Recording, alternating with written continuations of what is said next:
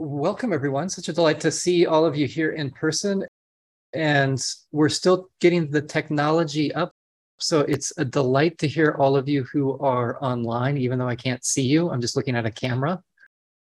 But I can imagine there's a lot of seeing all your faces. And so really, thank you for being here as we begin to do this exploration of exploring these different spaces that we might find as being a home for Flagstaff Insight Meditation Community. And so really grateful for us to join together today, both in person and online, so we can get a sense of what works and what doesn't.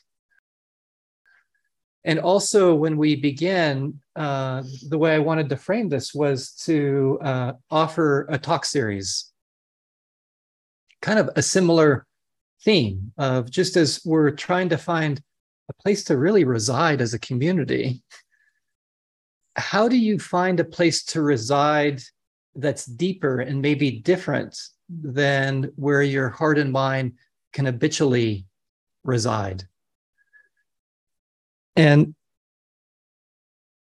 I think that's the place I want to begin with is maybe like me, that maybe you've noticed too, how your heart resides in places that don't serve you well. You ever notice that? Am I the only person?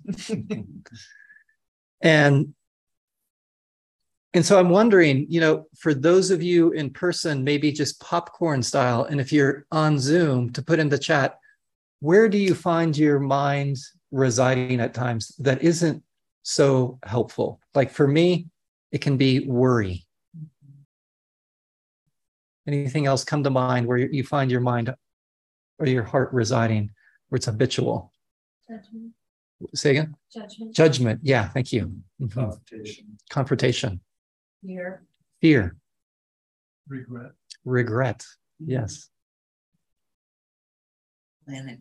Planning. Oh, yeah. I like that one. The next thing. The next thing, right? Future thinking. Thank you for that. Yeah. Confusion. Confusion. Anxiety. Anxiety.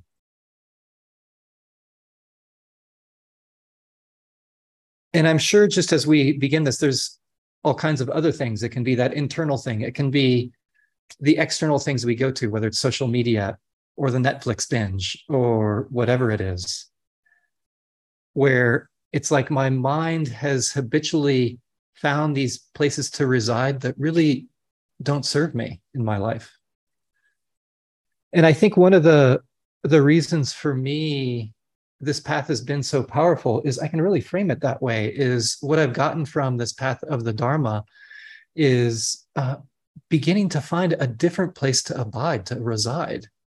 It's like I still have the same problems, you can say, and the same challenges. In some ways, so what? What's happened is discovering this deeper place to reside, which for me, given this short life, is so important. And I think that's why this path is so close to my heart. And that's what this 3 talk series is going to be about. It's going to be about abiding. And I'm going to be talking about just this activity of finding a deeper place to reside. And then the next 2 times, probably more specific places you could say that we reside. But I want to begin with the Pali word, Pali being the early scriptural language of Buddhism, the Pali word for residing, because it's interesting. The word is viharati or viharati. And just like the word reside can have different meanings to it, viharati can have different meanings to it. Just like reside, it can mean kind of where I'm residing, I'm living, or I'm hanging out or staying in a particular location. For example, in these early discourses, these early texts, sometimes the Buddha is hanging out. That's my translation, staying. He's living in Jeta's Grove and Atapinda's Park, or he's staying at the Vulture's Peak, or he's living with the Kurus in this town of Kamasadama. And it's that word viharati. He's residing there. And it can also be used not only a physical location, but you could say the heart, where the heart is residing. So viharati, like there's one passage where it's talked about where someone's residing in delusion. And the way delusion is used in Buddhism would cover so much of what we're talking about. Often I'm residing in worry because there's a delusion in my mind, or the planning, or the obsessive planning, or the obsessive what's next. But it also has these positive connotations. Like one can reside in the Brahma Viharas. The word vihara is abode. So one resides there. And for those of you who've come here a lot, we do that towards the end of our meditation, where we're learning to allow the heart to reside either in kindness or compassion or appreciative joy or equanimity. And you might notice, if you've gotten a taste of those, they feel really different, don't they? And wouldn't it be cool to live our lives where that was more of our homes of our heart?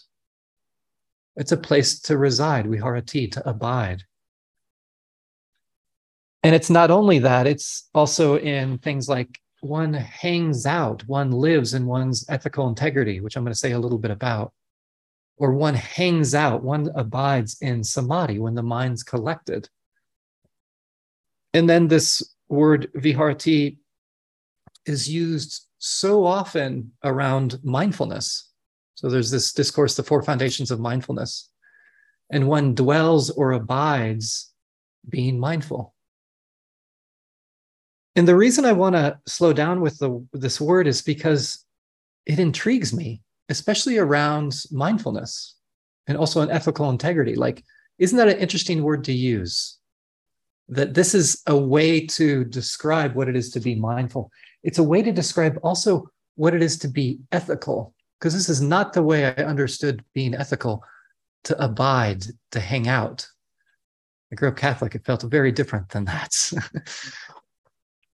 And the first dimension that I find so intriguing about abiding, viharati, is this one dimension of it. It gives this feeling of resting into, settling into, abiding. And I think it speaks to this path as a whole, can you begin to rest into, settle into this path and these practices?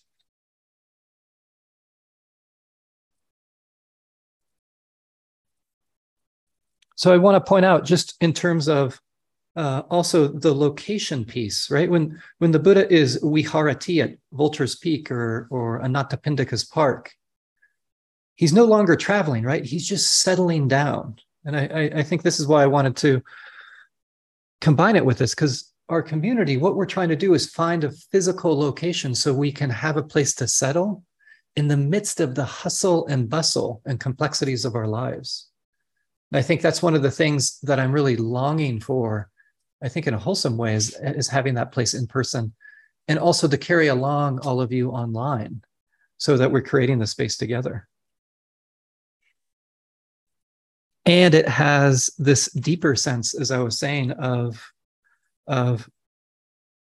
different places for the heart to reside. So there's this one discourse where the Buddha, he's having this conversation with this practitioner by the name of Mahanama. And Mahanama says to the Buddha, you know, us practitioners, our hearts and minds, basically he says this, our hearts and minds dwell in all kinds of places. You could say, like the list that we began with, that we kind of created together. But Venerable Sir, where do you suggest that we dwell? And again, he's using this word viharati. And one of the things, at least in this conversation, that he shares with Mahanama is to abide and to reside, to settle into ethical integrity. And when I slow down with that, what I realize about that, and I want to say how broad ethical integrity is on a Buddhist path. One is like coming here to learn about meditation and this path is part of ethical integrity. It's this desire to show up in the world in a different way. That's a super cool thing for our troubled world. And how it can be different than some other spiritual traditions is what's important, is to notice how good it feels to do something like this. And not only that, to feel good about oneself because one is doing this. So it's the sense of like, oh wow, I'm actually a pretty good person. I'm okay. I kind of like myself. Not only do I kind of like myself, I love myself. That's the importance of ethical integrity, that I can start to have this sweet relationship with myself, to feel my own goodness. And so I just want to point out what a cool aspect of this path, of this invitation, can you begin to rest into, to settle into, to abide into liking yourself, loving yourself, because it feels so good. And for me, it's a radically different place to abide. Like you mentioned, right? Judging. That's where my mind likes to go so often. Others are myself. This is a different place. It feels deeper. And it's something, it's a kind of abiding and resting that can happen throughout the day. So that the same conversation with Mahanama, the Buddha says to Mahanama, you should be engaging in this while you are walking, while standing, while you're sitting, lying down, while you're busy at work, while you are resting in your home, crowded with children. I love that. And it shows, just as a physical space, the way it works for our community is to etch out a place for us to come together that's protected from some of that hustle and bustle. What would it be like to find that place in your hearts where you can be in the home crowded with children, and it's still, there you are, connected to yourself? You find that abode that's deeper. What would it be like to abide there, to like yourself, to love yourself in such circumstances? And I share this because what I notice is I show up so differently with others when I'm settled in myself. It's so interesting just to track that. When I feel good about myself, when I like myself, even with all my imperfections and all the mistakes I've made, I show up differently with others when I can abide there. And so I do think there's something powerful about learning Viharati in this way, of resting into, settling into, abiding in, loving yourself. And I want to point out that there's an invitation to really do the same thing around one of the core practices that we're doing here, to be mindful, to be present.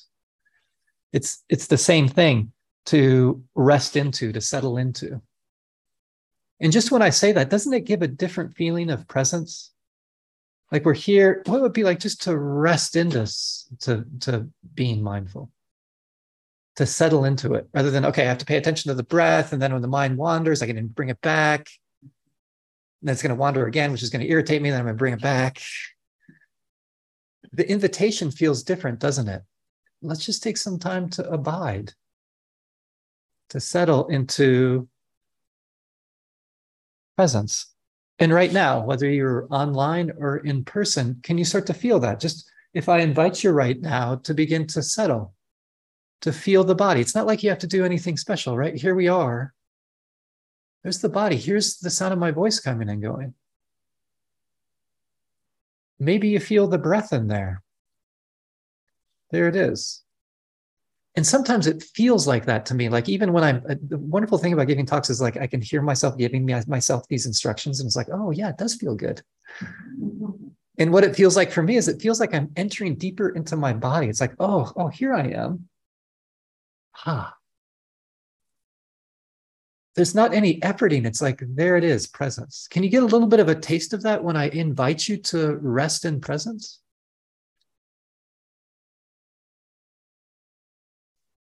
This is so important to learn. The art of mindfulness, the art of presence, is to get that feeling of resting, abiding, settling into it. Because sometimes there's a subtle kind of efforting that can complicate it. Reminds me of these first lines of a poem by Jane Hirschfield, where she says, "Only when I am quiet for a long time and do not speak do the objects of my life draw near." It's only when I'm quiet for a long time and do not speak do the objects of my life draw near. Have you noticed this in your life? When you're quiet for a long time and you don't speak, it's like the objects of your life draw near. You start to hear the sound of the birds more, the rustling of the leaves on the tree. Even the sound of the cars whizzing by can sound different. It's like they draw near in such a different way. And why is that? Because I'm learning how to reside, viharati, to settle into, to abide. And in the Zen tradition, there's sometimes the language is a little bit different, but it feels like it evokes this.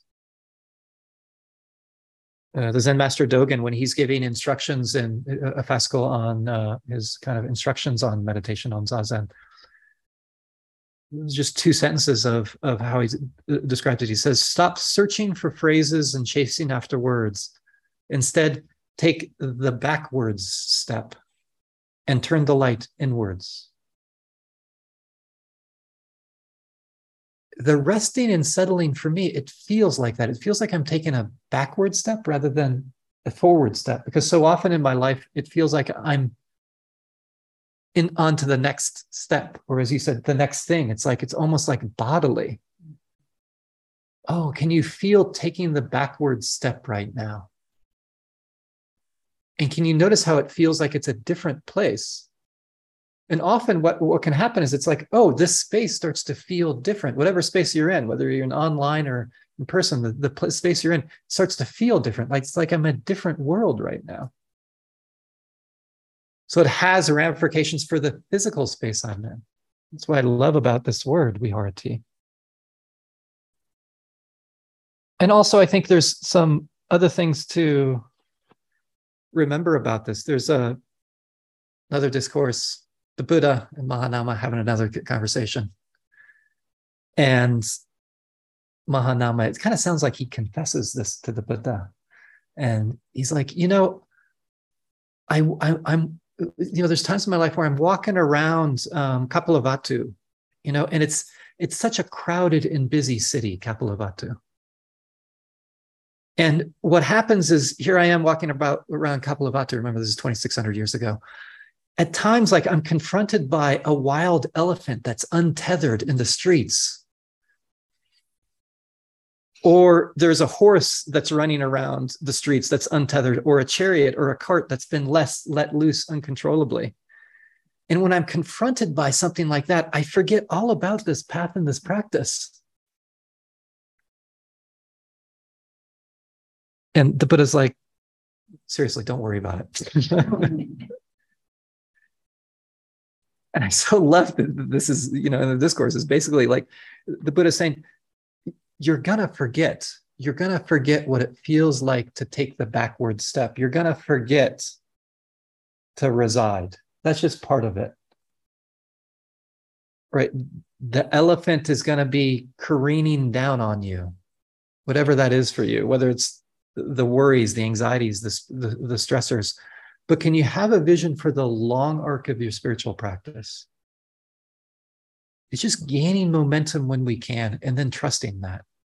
And that's what the Buddha says to Mahanama. Listen, actually, Mahanama, you've been practicing so long. Don't worry about it. There's a momentum in your life that you can trust. And I think that's so important, and if you've known in meditation, to keep your eye on that, because there's going to be so many meditations where we're just lost, or we forget how we want to show up in the world.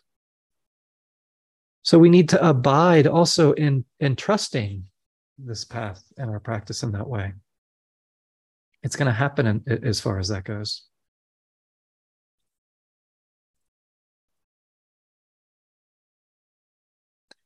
I also want to point out there's another dimension, at least for me, that intrigues me around abiding.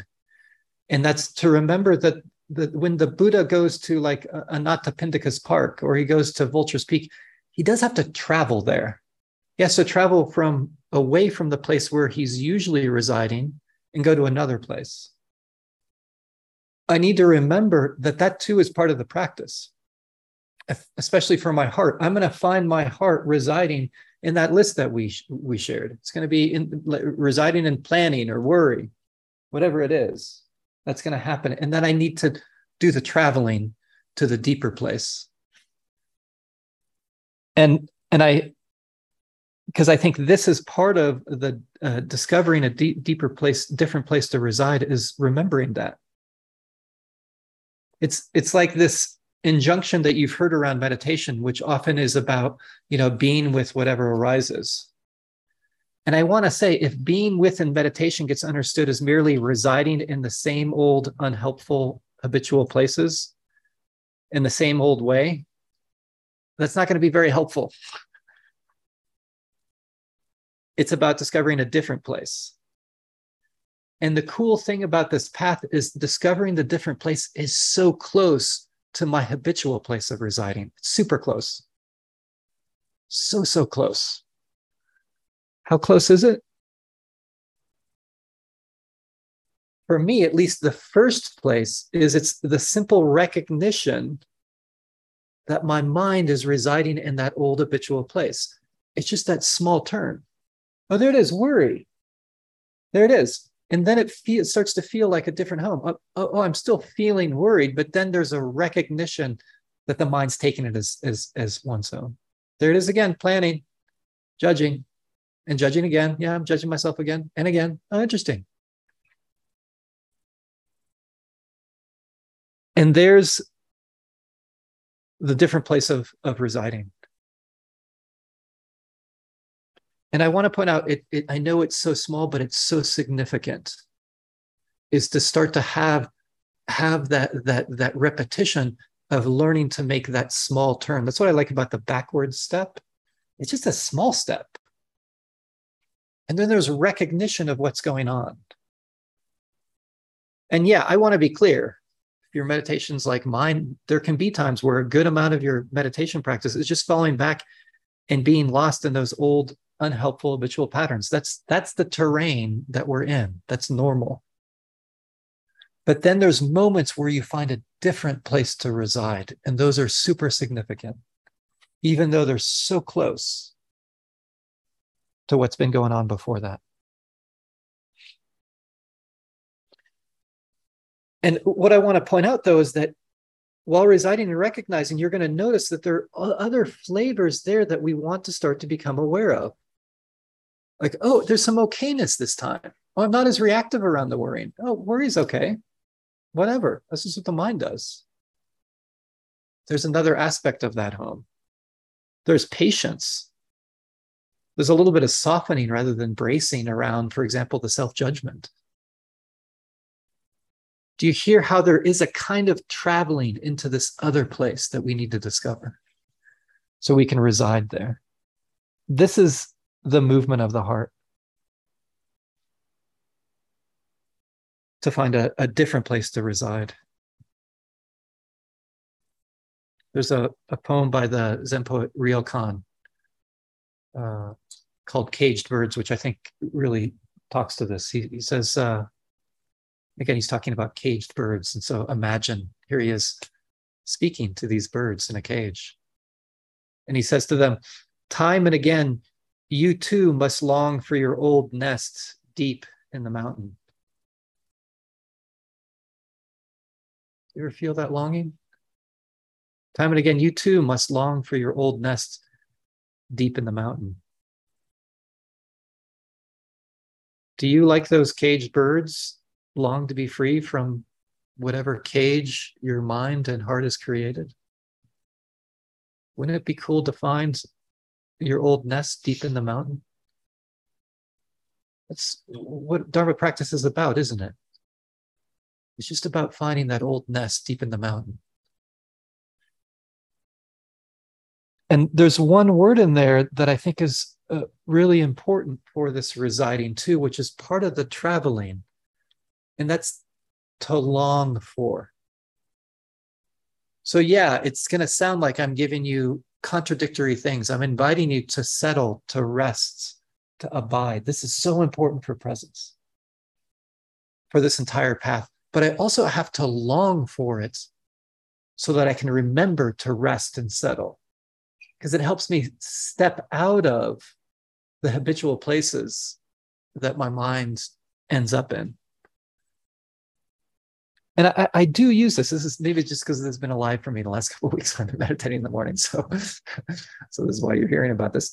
Is sometimes before I formally sit down on my cushion here,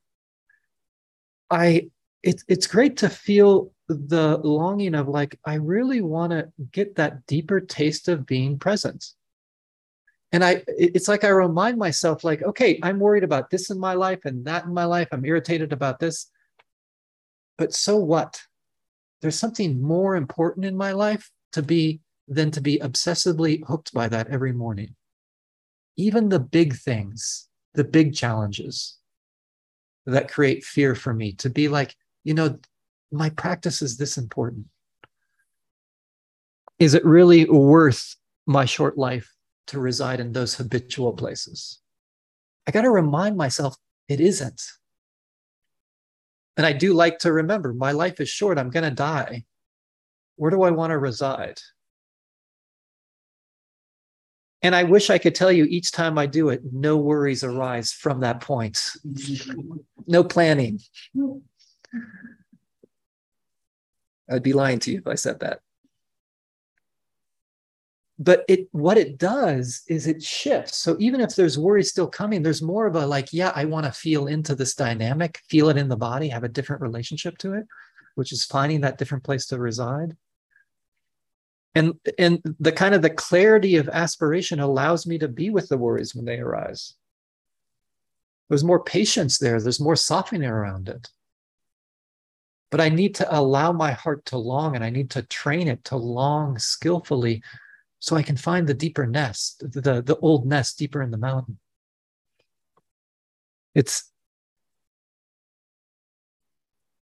And I find this really important for the challenges that are, if they're not haranguing you now, that are going to. This is part of the human predicament, is to have this aspiration and to allow the heart to fall in love with discovering the old nest deep in the mountain, to fall in love with this path of the Dharma. This is so important. Like I think, should I say this? I think sometimes mindfulness has become, because it's become so popular, just a kind of daily mental health hygiene thing that a lot of people do, which is fine. But there's so many deeper elements to it. But if there's not the longing, it's not going to have the depth to it. So for example, I want to point out, and I'm not advertising this for my dentist, brushing your teeth daily is a really good thing for dental hygiene. It really is.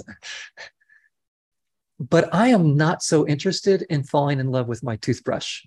It just does not have that kind of depth and dimensionality for my life.